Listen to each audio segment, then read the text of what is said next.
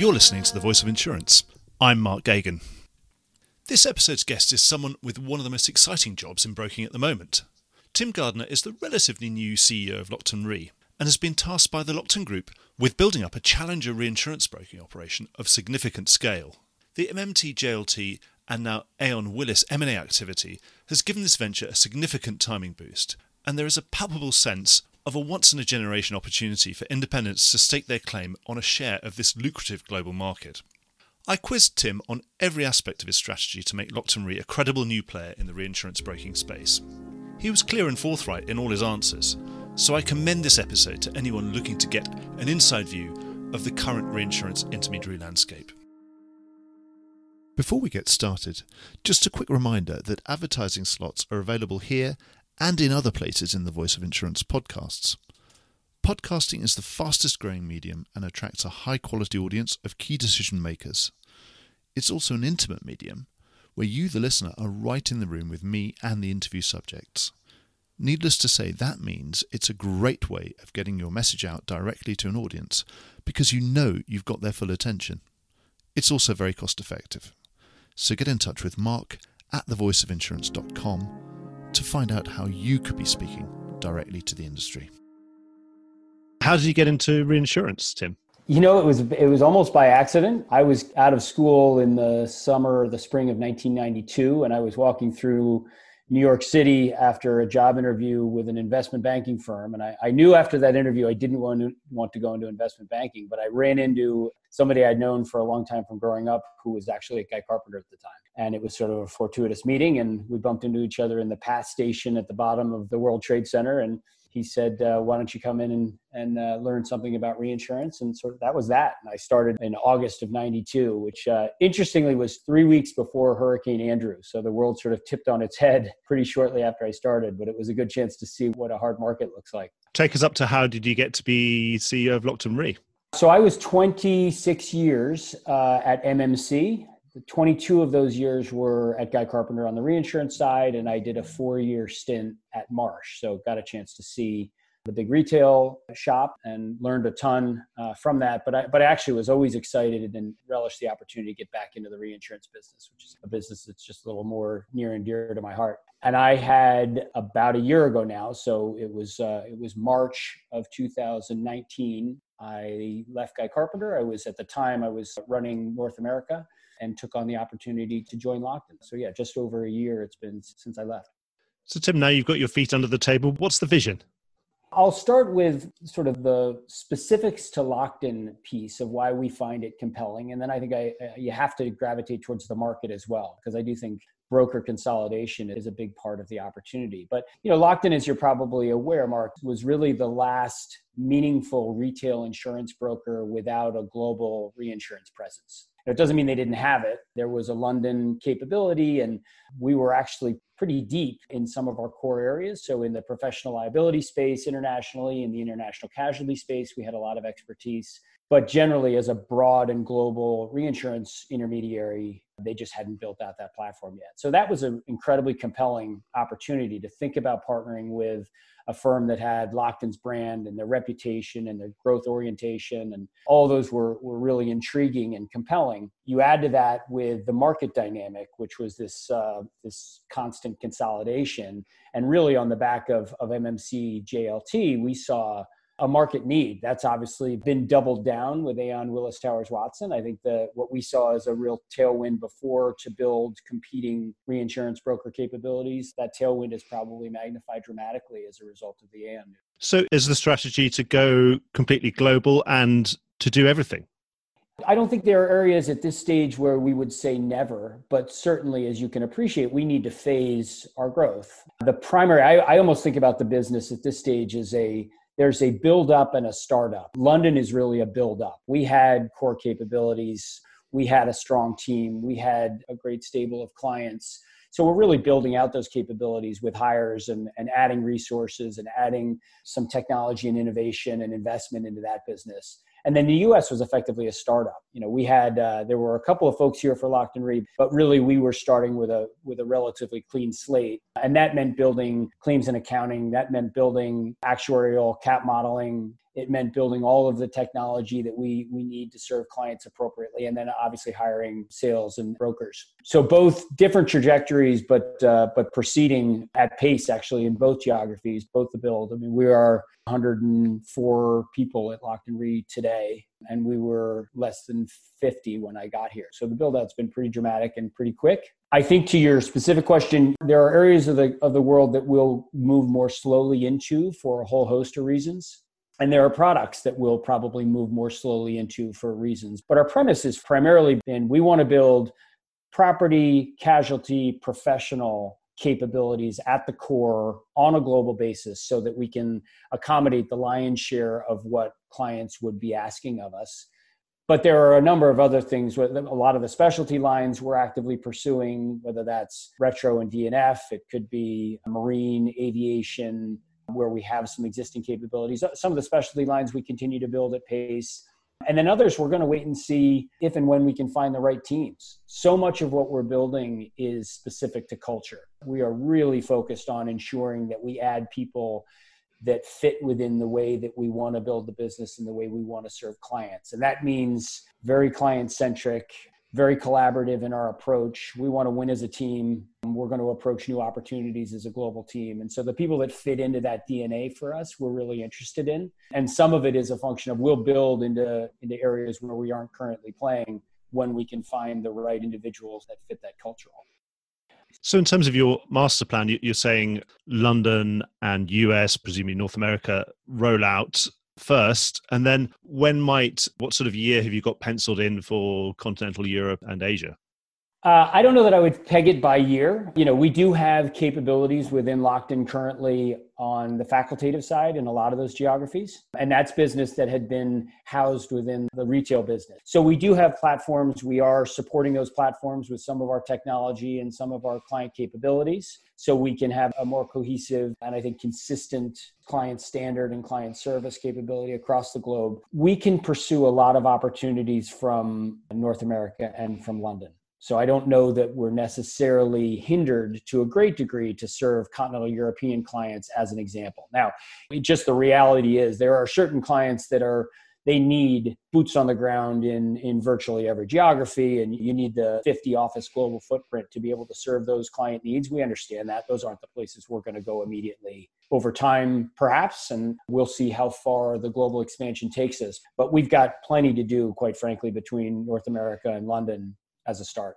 So therefore, is it right to assume that a typical Lockton Re client is going to be smaller and medium size sort of cedent? No, I don't think that's not our approach at all. And the reason why it's not, why we think the globals are such an interesting opportunity for us is really threefold. One, they tend to have really important relationships with Lockton, which means that the door is at least open to start a dialogue. Second, many of us, the people we've hired, largely came from the big brokers. So whether it's Guy Carpenter history, Aon history, Willis Re history, and those individuals have dealt with the largest brokers and are the largest buyers in the world. So we've got relationships there individually and collectively. And lastly, and maybe most importantly, our view has always been that if you can build capabilities and technology and insights to serve the biggest buyers of reinsurance, it has a cascading impact to the value you can derive and deliver to all the other segments across the universe. So our approach has really been build for the biggest and the most demanding. We know what good looks like in that space because we've all lived there. And then that has a cascading impact to other segments as we expand. But with those, say the top 10 buyers of reinsurance in the world over the last decade, they've all centralized their reinsurance buying often into one place. In order to service them, do you need to be a genuine global broker with boots all over the ground? Or are you saying that there are some specific things that you can do for them which are really based around your smarts and your insight? Yeah, I mean, I think that the biggest buyers are, if you can have full-fledged operations and capabilities in London and New York, you can take care of most of the largest buyers of reinsurance in the world. Where I think the geographic limitations that you were referring to earlier start to come into play is in places like Japan. You need a Japanese presence, and you need some longevity being in that market to be a credible player. And that's just not something that we're up and built for yet. So that's when I mean, I think about those as the constraints of some of the global expansion. The globals themselves, they, as you rightly point out, they've really consolidated purchasing. And those purchase points tend to sit in one of those two big geographies. It's either New York or US, I should say, and London. I'm presuming, is it right to presume, therefore, also in your growth plan, that it's likely to be mostly organic, given the labour force is being dislocated with large M&A between the top 4 reinsurance brokers that we've mentioned? Or is there actually possibility of M&A at all? Yeah, I mean, I think it's possible. I think it's probably unlikely, and for a bunch of reasons. One is that the consolidation, as you're well aware, has happened long ago in our industry, right? I mean, I think we're at the point where there are too few players, not too many, which was part of the premise why we think this opportunity is so compelling. I also think that, as I said before, culture is such an important element for us. So the ability to build the culture with the things that we care deeply about is so primary to our build of the business that adding another firm with that history and that backdrop feels problematic.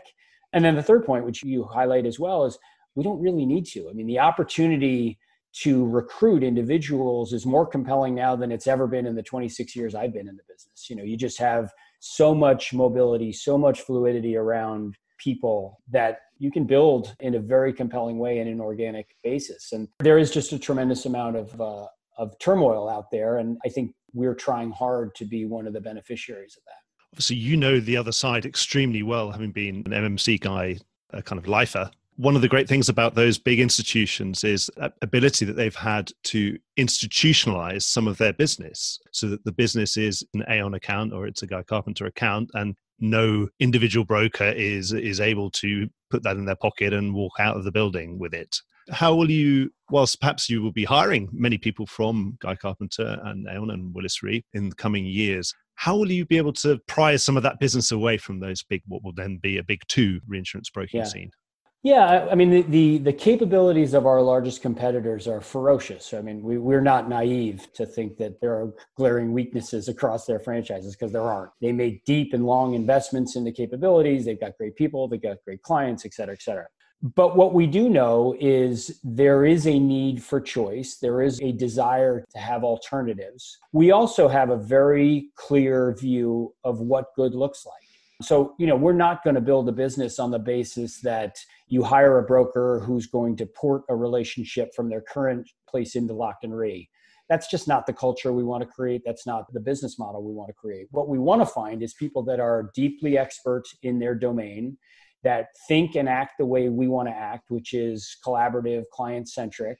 And then we're going to invest to surround them with really compelling tools and analytical capabilities that allow us to differentiate ourselves. And our objective in all of this is to say to any client out in the world, all we would ask for is a chance. Then it's on us. If we can't demonstrate that we have differentiated value, and if we can't demonstrate that we approach things in a more insightful manner, then we don't deserve any more opportunity. But we would welcome that opportunity. And the hope is that combination of Lockton as a brand that, as I said, is a true door opener for us, the fact that we all have a lot of history in the market and a lot of relationships that should hopefully give us a chance at that opportunity. And then just the macro force of you've got combining brokers that hopefully leads to some doors being open. You take those 3 factors, Mark, and are back to our premise that we're hoping we can find doors open to be able to get in, explain what we're building, demonstrate what we're building, and then take it from there. That's really, sounds simple. It's obviously not that easy, but that's really the foundational premise that we're working from. But it's partly sort of if you're building it, and so you expect people will come and have a look. Yeah, I mean, again, I go back to, we know what good looks like, right? I mean, we've been doing this long enough as a core team. We're very long tenured in the reinsurance brokerage business. So we've seen the good and the bad. And in some ways, if you just take technology and analytics as a great example, the biggest brokers are confronted with legacy systems that are incredibly hard to change. And as a result, they end up with these fairly monolithic structures that have worked for the last 25 years, but they're 25 years old. So if you can come in with a deliverable that's on a modern infrastructure and it allows you to be much more nimble, dynamic, you can use, the client utility is so much better as a result of web-enabled capabilities and iPad-enabled capabilities, all those things. It just makes the user experience so much more fruitful. And it's differentiating. We know it is, right? It's not one where we have to guess that this is going to work and make a difference. We've been doing it long enough. We know it's compelling. So that's just one avenue and one example of areas where we're really excited to be able to show something different. You mentioned about culture being a really important factor within Lockton. Given recent events, would you say what's more important? Are the staff more important than things like dividends? Oh, well, I feel very fortunate to have an easy answer to that one today, right? I understand the alignment of the big public brokers, right? I mean, they have shareholders to take care of, and they have to show earnings growth quarter over quarter, right? That's just the name of the game. And it makes you do certain things that just make building a business over the long term very difficult. I think about times in my old life where you'd be really excited about an investment initiative and be pursuing it aggressively, only to find that the quarter wasn't materializing from a revenue perspective the way you hope. So you shut it down, right? And you sort of close the box, and you hope that you can open it up at some later point. The gift I think that the Locktons have given us is the ability to think about building a business over the very long term. So absent quarter to quarter reporting, absent even annual reporting, the family and the business at Lockton has always been lined up towards the very long-term value and growth of anything that they pursue. And they've also have a history of, they don't buy businesses, they build them.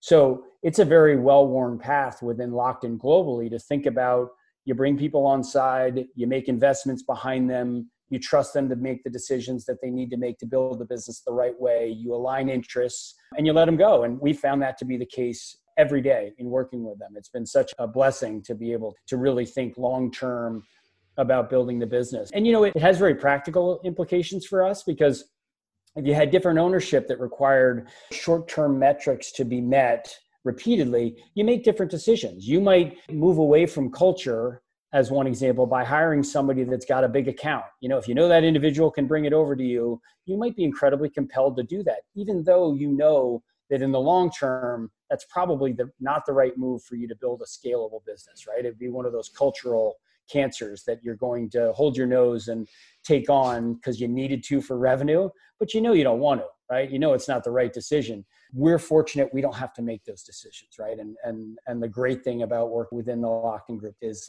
we've got that longer term horizon. Yeah, so a public company is sort of almost quarter on quarter every 90 days. Private equity is 3 to 5 years, or maybe 7 if you're really lucky. What's the kind of Lockton return time period? When do you have to start showing results to the Lockton family? Well, I'll tell a funny story because I do think it's illustrative of the way the Locktons think. When I in one of the first times I was with David and Ron Lockton, and I was telling them a little bit about my day-to-day in my prior life, and I was saying, we live in a 90-day world, and it's really close one quarter, open the next is the way you need to run the business. And David Lockton said, who's the chairman, just retired chairman of Lockton, said, we think about quarters as well. And I sort of thought about that for a moment, thinking, I wonder why they think about quarters as well. And he says, we just think about quarters of centuries. And it's true in their mindset. That is truly the way they think about this business. For them is incredibly personal, right? It's family, and they want to build value over a very long time. So we've got pro forma modeling, as you can imagine, and we've got long-term plans, as you can imagine, but there is not the rigidity to it that says, like a private equity discussion, that, boy, you better be X size by this date, or we're going to wipe the slate clean and go move on to a new team.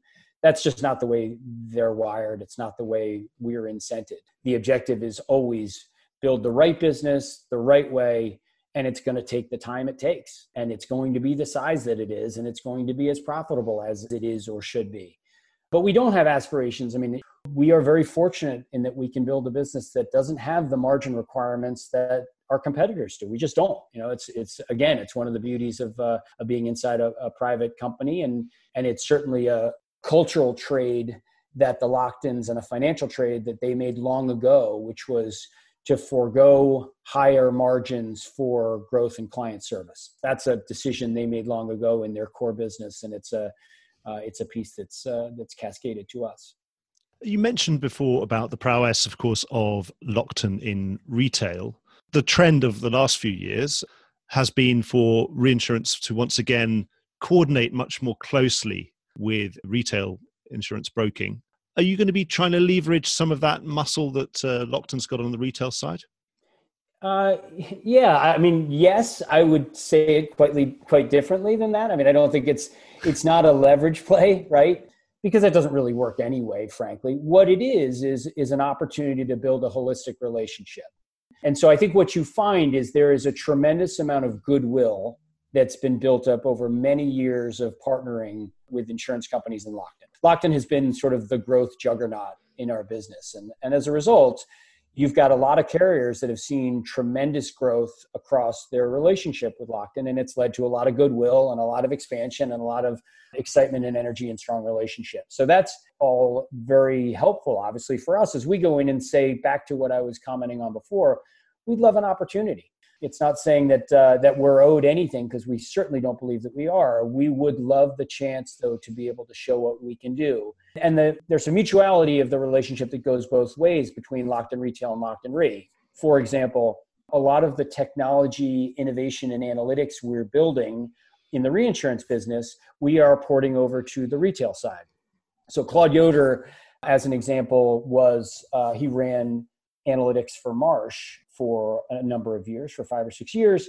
He's now in our platform. So he's got great insight into what it takes to build good retail analytics and what interesting platforms might look like. And so there's a lot of interaction that happens there. So we can deliver things to them. They've obviously been very supportive of us. And as respects client interaction, we can be very helpful to clients as they are looking for insight into Lockton as a retail business. So if a client is looking for ways to grow, we can give insight in terms of where the relationships reside, where Lockton is making primary investments for growth and how a carrier might align to that, where we're seeing particularly strong numbers and growth opportunities across the Lockton platform. Carriers can get insight into that. So there's a lot of organizational connection that can happen that has nothing to do with leverage or tying. It's just insight, right? And it's just an opportunity to communicate better.